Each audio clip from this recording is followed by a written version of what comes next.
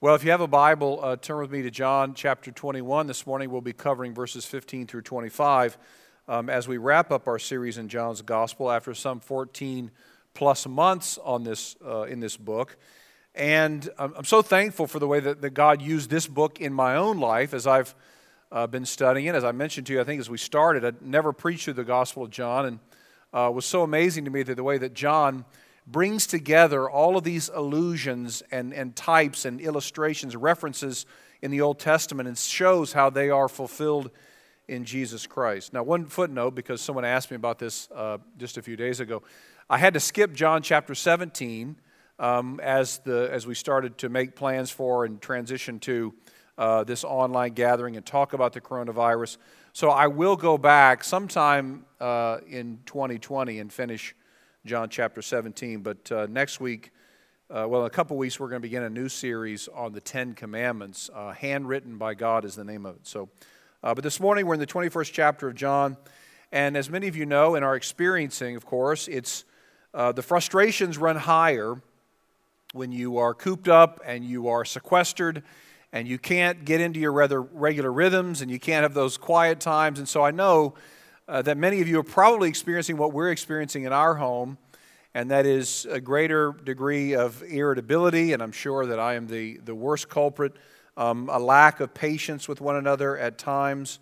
Overall, we've really enjoyed this time in terms of being with our children more, and more lunches together, and more dinners together, and more practical conversations together, more spiritual discussions than ever. So overall, it's been amazing, but of course, things are heightened when you're so close together. One of the things that I've noticed is, I don't know if it's a new phenomenon, or maybe it's just because I have 3 teenagers in my house, but since we're all together, my kids feel like if we've answered a question, if we've answered one of their questions, or they've answered one of our questions rather about anything, then that's sufficient. They don't need to answer it again. So I may say something like, "Hey, what's your work schedule this week?" And I'll get, "Remember, I told you that on Tuesday." Or I'll say, "Have you gotten any information about who your roommate's going to be in college next year?" And I'll get, "Dad, you asked me that question a week ago." As if I'm supposed to remember every question that I've asked. They seem to be slightly annoyed by getting the same question repeatedly. Well, in the passage we're in this morning, Jesus will ask Peter the same question 3 straight times, and he does so for a reason. We're going to see that reason this morning. We're going to see 3 words of Jesus that are directly applicable to leaders in the church. So there's a part of this passage that is really directly for pastors and leaders, but of course the application is broader than that.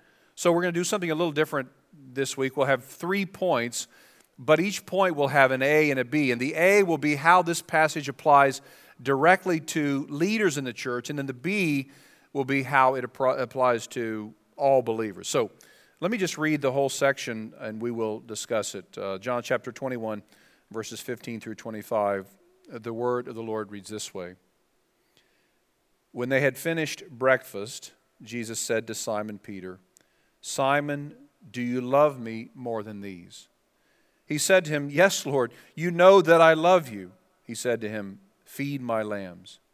He said to him a second time, "Simon, son of John, do you love me?" He said to him, "Yes, Lord, you know that I love you." He said to him, "Tend my sheep." He said to him the third time, "Simon, son of John, do you love me?" Peter was grieved because he said to him the third time, "Do you love me?" And he said to him, "Lord, you know everything. You know that I love you." And Jesus said to him, "Feed my sheep. Truly, truly, I say to you, when you were young, you used to dress yourself and walk wherever you wanted, but when you are old, you will stretch out your hands, and another will dress you and carry you where you do not want to go." This he said to show what kind of death he was going to glorify God. After saying this, he said to them, "Follow me." Peter turned and saw the disciple whom Jesus loved following them, the one who also had leaned back against him during the supper. And he said, "Lord, who is it that is going to betray you?" When Peter saw him, he said to Jesus, "Lord, what about this man?" Jesus said to him, "If it is my will that he remain until I come, what is that to you? You follow me." So the saying spread abroad among the brothers that the disciple was not to die. Yet Jesus did not say that to him, that he was not going to die. But if it is my will that he remain until I come, what is that to you? This is the disciple who is bearing witness about these things, who has written these things, and we know that his testimony is true. Now there are also many other things that Jesus did, were every one of them to be written, I suppose the world itself could not contain the books that would be written. So you may recall from last week that 7 of the disciples are with Jesus on the Sea of Tiberias, and after a long night at sea, they've just enjoyed this delicious breakfast that was prepared by Jesus on a charcoal, over charcoal. So we know it's delicious because he's the creator of the universe, and so he knows what he's doing when he makes things. And after breakfast, Jesus pulls Peter aside and he asks him, Peter, do you love me more than these? Now, this is an odd question. In fact, it almost seems to be unnecessarily provocative. Why would Jesus make this a love contest? Remember, the disciples have already argued before about who was the greatest and who would be the greatest in the kingdom and who would sit closest to Jesus and so on. And so they don't really need any fuel as it relates to competition. And yet now Jesus seems to be stoking that flame when he asks Peter, do you love me more than these? And how is that measured anyway? How does a person know if they love someone else more than someone else loves them? Why would Jesus do that? Well, I think what Jesus is doing here is he's taking Peter back, in Peter's mind, to the audacious claims that Peter made about himself concerning Jesus. Peter has been bold, he's been impetuous, he's been impatient, and even comparative in the way that he's talked about himself related to the other disciples. For example, when Jesus tells the disciples during his last meal with them that they're going to betray him and leave him, he says, you will all fall away, for it is written, I will strike the shepherd, and the sheep will be scattered. Peter says, no way, not me. Even though all these other guys will fall away, I will never. Now, if you're one of the other guys, you've got to be thinking, like, dude, why do you need to bring me into this? Why are you bringing us into this? Just speak for yourself. But Peter compares himself there to the other disciples. And of course, we know what happened. Almost immediately, Peter would deny Jesus 3 times, even through cursing. Now, likewise, not long before that, when Jesus tells the disciples that he must go to Jerusalem and suffer many things, and he implies to the disciples that there's going to be this terrible, brutal death that he's going to suffer, Peter says, no, this will never happen to you. He says, this will never happen to you. Jesus says, get behind me, Satan. Jesus calls Peter Satan, which has to be memorable. It has to be hurtful. Seems like every time that Peter tries to separate himself from the other disciples, he ends up failing spectacularly. To put it bluntly, Peter's not been a very good leader. He has botched it so many times that he's developing a reputation.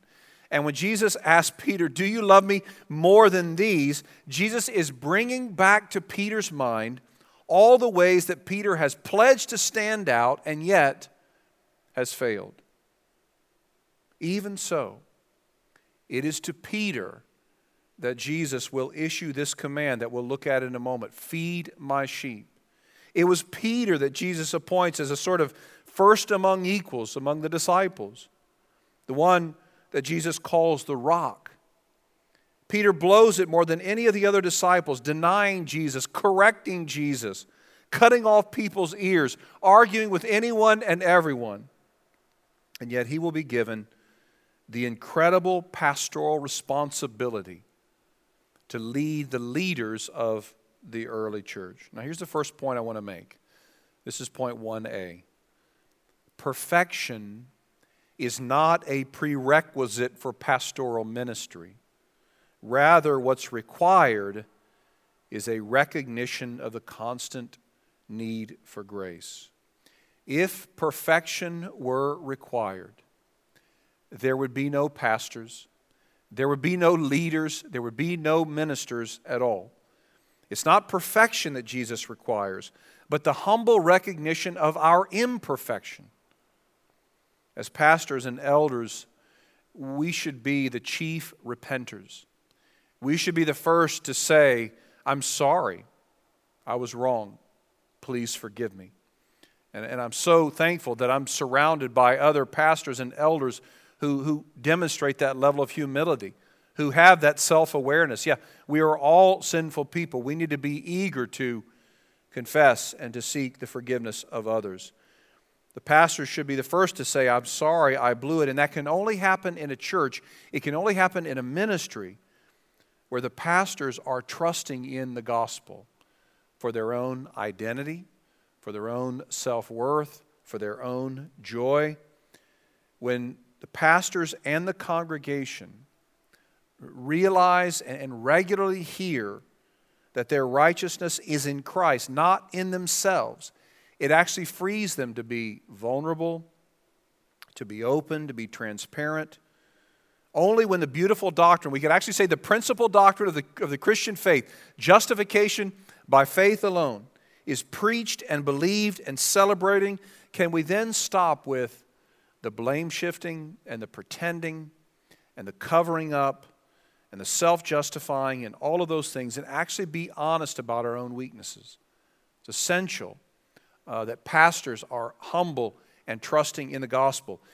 And of course this applies to us. If you are in Christ, you are righteous before God at this very moment. Christ's righteousness is yours, which means you don't have to pretend to have it all together. You are deeply loved as you are, sins and all. God knows the very worst about you, and He loves you still. You don't have to prove anything to anyone.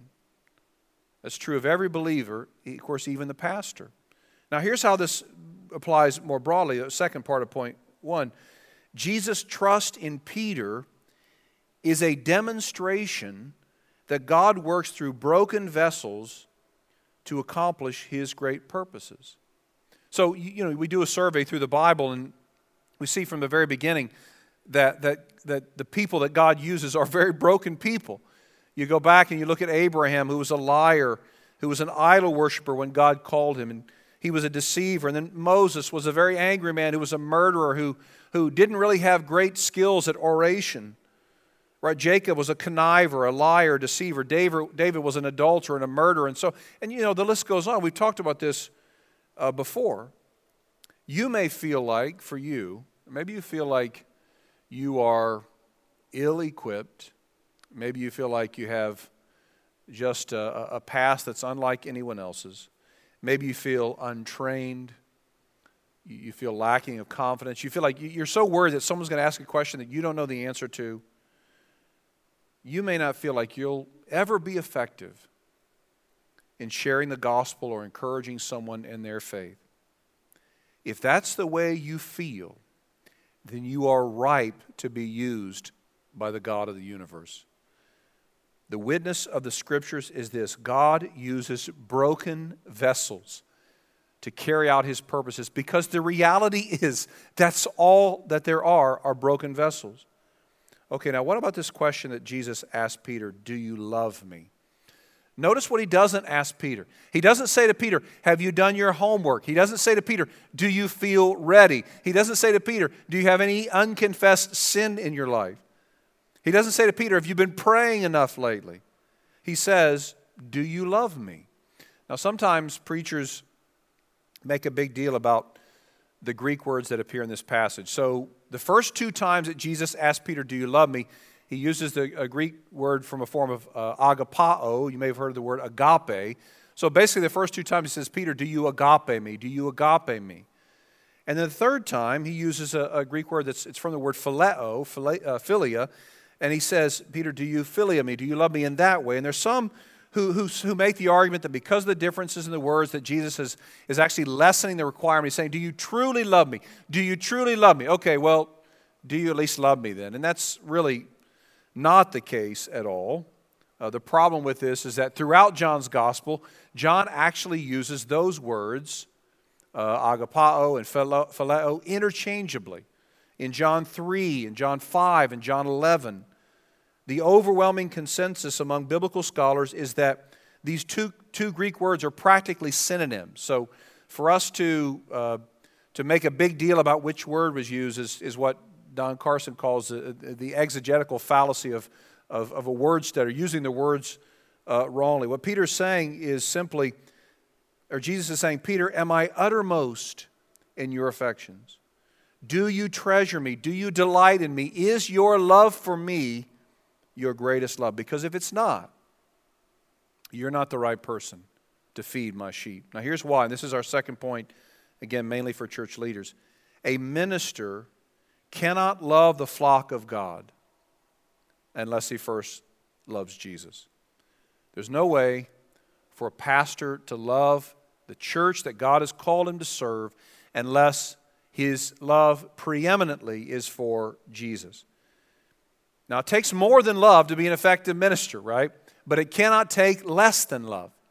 And I'm all for advanced theological training. I'm all for the equipping of ministers. Actually, I think it's essential. I'll be starting myself a doctoral program later this summer, early fall, that I'll work on slowly over the next 4 years and occasionally going to Philadelphia for a week at a time. So I'm all for advanced theological training, the study of language and history and hermeneutics and preaching and all those things. But formal education does not make a good pastor. A pastor must love his church, and he cannot do that unless he first loves Jesus. If a pastor doesn't love Jesus, he will not love the church, because the church will let down the pastors and the pastors will let down the church. The church will disappoint the pastors and the pastors will disappoint the church. And if the pastors locate their identity in the approval of the members of the church rather than in Jesus' steadfast love for them, they will be on the roller coaster of their lives. I don't know why I thought about this, what prompted this, but I was doing something the other day, and I remembered a scenario that I encountered, I don't know, maybe 10 years ago. There was a situation in my ministry where within 1 week, 1 8-day span really, there were two guys who were frustrated with me. They weren't friends. They barely knew each other. They were frustrated with me in a direction that we were going as a church, and so they went to the elders separately, again with a span of 1 week, and one guy said to the elders, he said, John is a great preacher, but he's not a very good shepherd. And there was another guy, again, within 1 week who said to the elders, John is a great shepherd, but he's not a very good preacher. Now, if my ministry identity was wrapped up in their approval of me, I was in a totally no-win situation. But two things helped me in that. First of all, the elders completely had my back in that regard. They were supportive, and they gently corrected these young men, or they weren't really young men, these men. And the other part was that I was neither really pumped up about the praise nor destroyed by the criticism. Unless, as pastors, we know where we stand before God because of Jesus, we will be a constant wreck.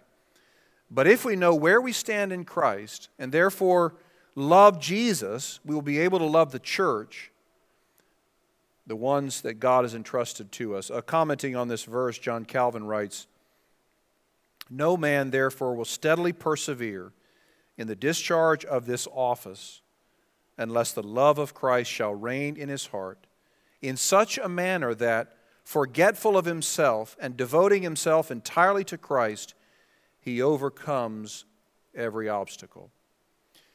And speaking of forgetting himself, this is really evident in Peter's response. Peter knows that Jesus knows his heart, and so he doesn't say, Lord, you know everything. You know that I love you. There's no. He doesn't say, you know that I love you more than these other guys. He doesn't have that sort of bravado. He just says, you know that I love you. He leaves it at that. He doesn't try sort of faux humility and say, Lord, you know that I don't love you as much as these other guys do. You know I don't love you that way. He is humble and trusting. He's at the end of his rope. Every brash statement has come back to bite him. And now his heart is laid bare before the Lord. He's forgotten about himself. He's not going to compare himself to others, favorably or unfavorably for that matter. He just says, Lord, you know, and that's what matters. Again, he loves Jesus, and that will be the reason that Jesus trusts him with the task. A pastor must love Jesus or he cannot love the church. And again, I think there are broader implications here for the whole congregation. Here's the second part of our second point. As Christians, our love for our leaders and one another is anchored in and fueled by our love for Jesus. The broader application, I think, is easy to see. If our identity is wrapped up in what other people think of us, then we will forever be on this project of preserving our self-image, making sure that we look a certain way. And I was so devastated to see just yesterday afternoon that Darren Patrick, a well-known pastor who planted churches in St. Louis, was killed by what was called a self-inflicted gunshot wound. I don't know what that means exactly. I don't know if it was suicide or just an accident. But I went back and as I was reading some of the articles, one of the things that stood out to me was that Darren Patrick was a really well-known sort of celebrity pastor who had a huge, very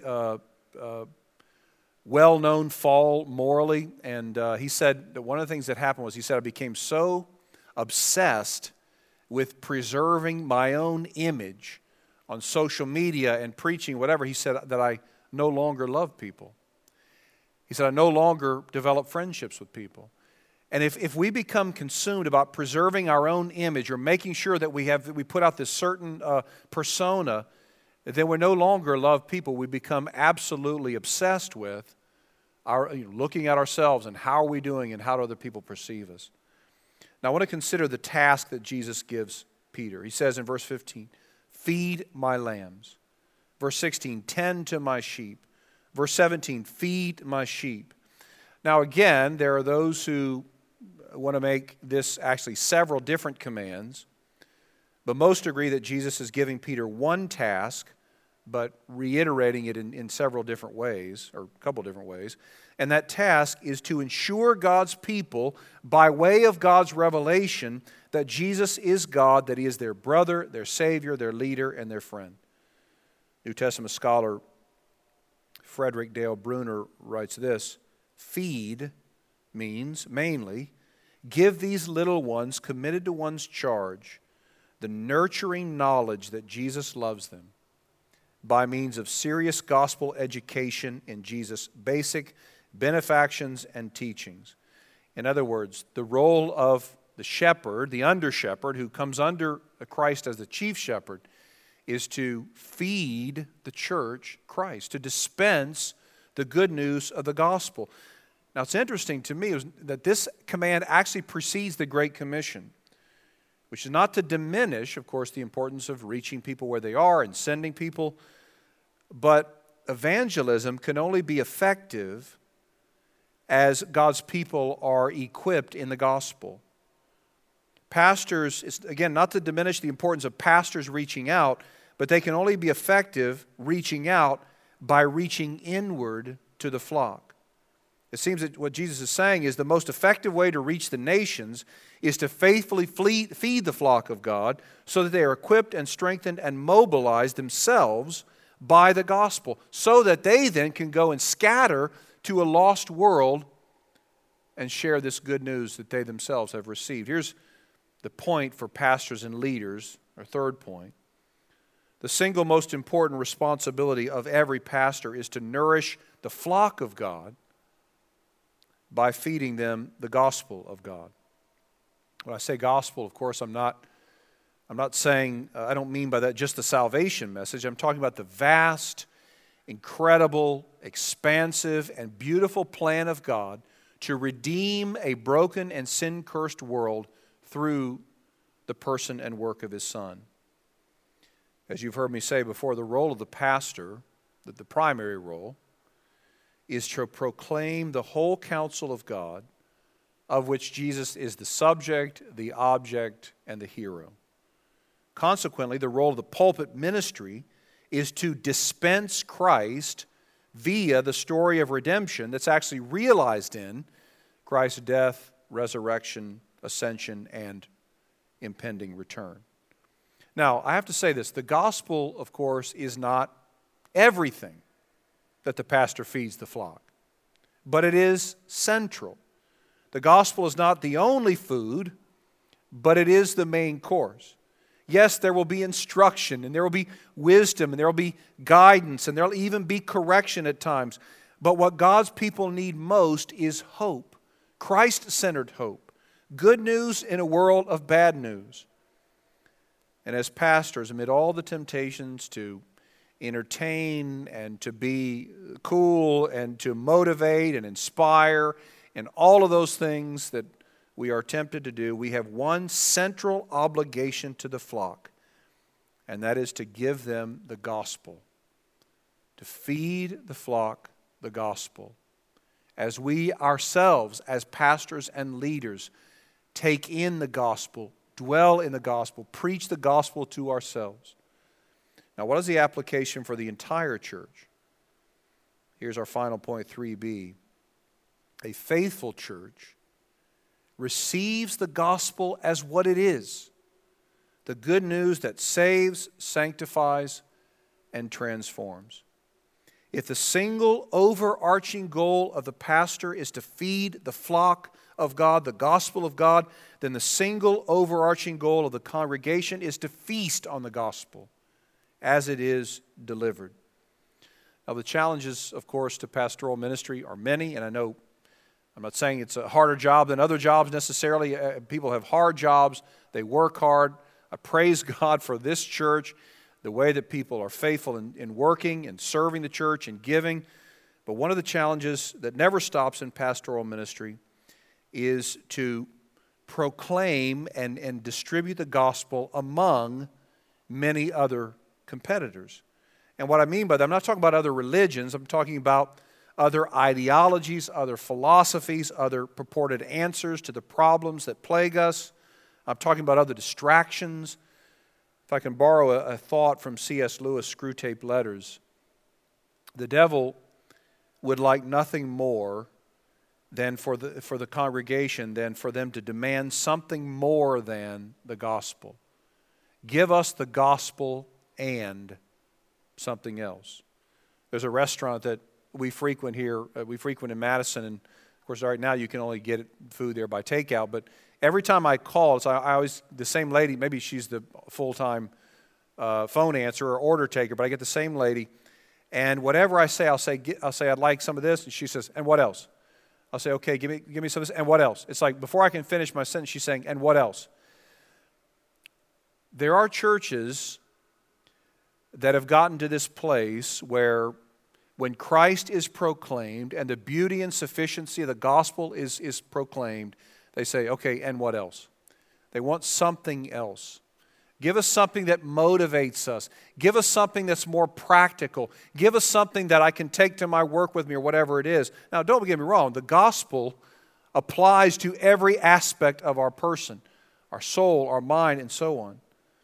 But people who come to church, gather together looking for secrets and steps and treasures and ways, all the practical ways to get their lives in order. What they're asking for is food that never nourishes.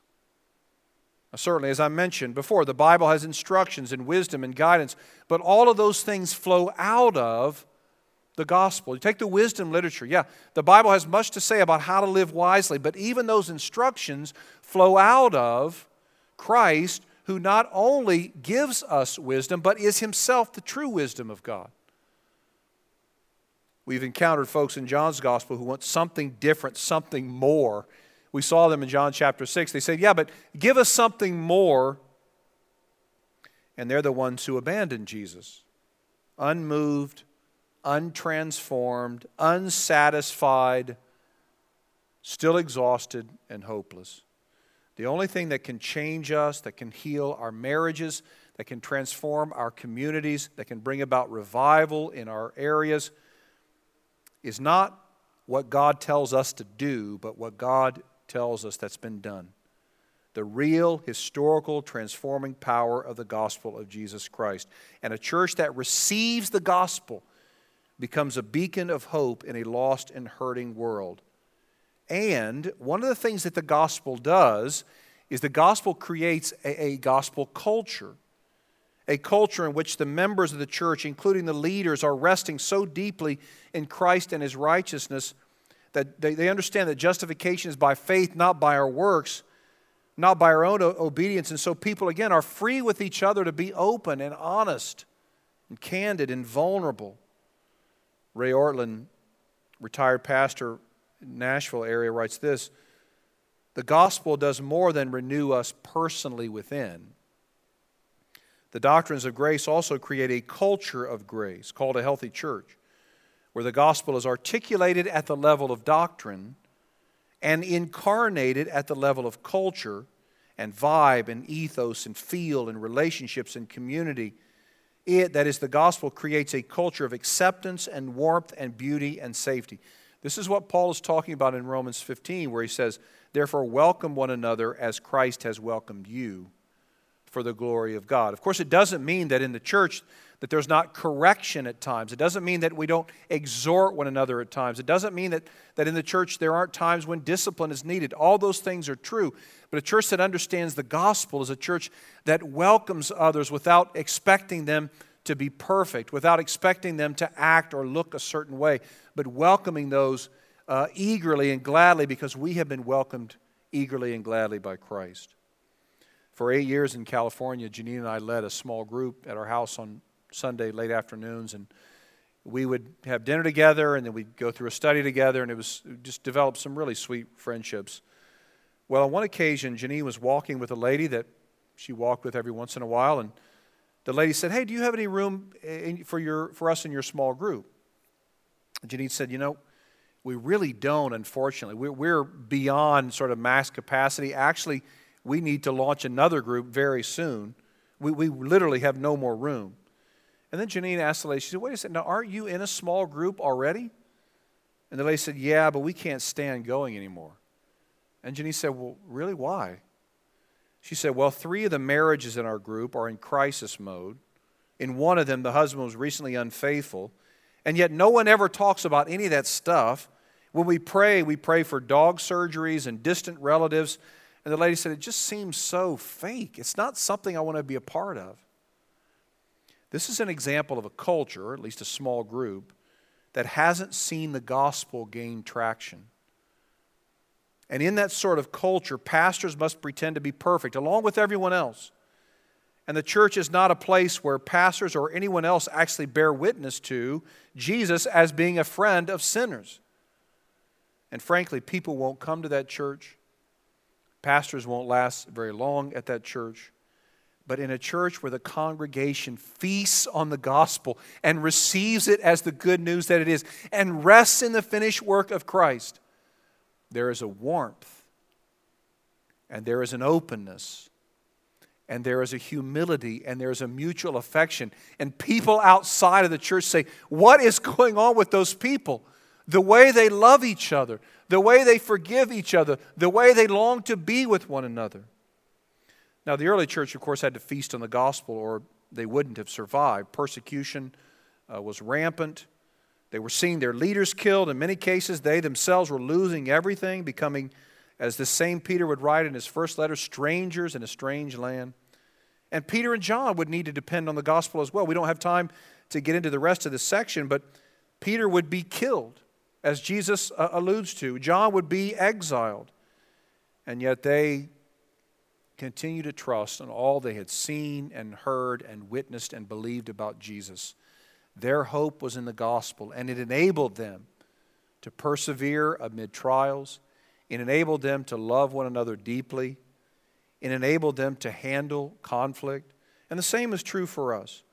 We will thrive in our spiritual lives only as we believe and trust in the gospel. Only as we are fed the gospel from our pastors and leaders, and only as we receive the gospel for what it is. The only good news that can transform communities and homes and marriages and churches and the world. Praise God for His grace and His gospel. Let's pray. Father in heaven, thank you so much for this incredible gospel, the Gospel of John, and thank you for the good news that the Gospel of John features and reveals. And Father, we ask this morning that you would impress that good news upon our hearts. We ask that you would enable us to believe it at the soul level, that Christ's work on the cross was enough.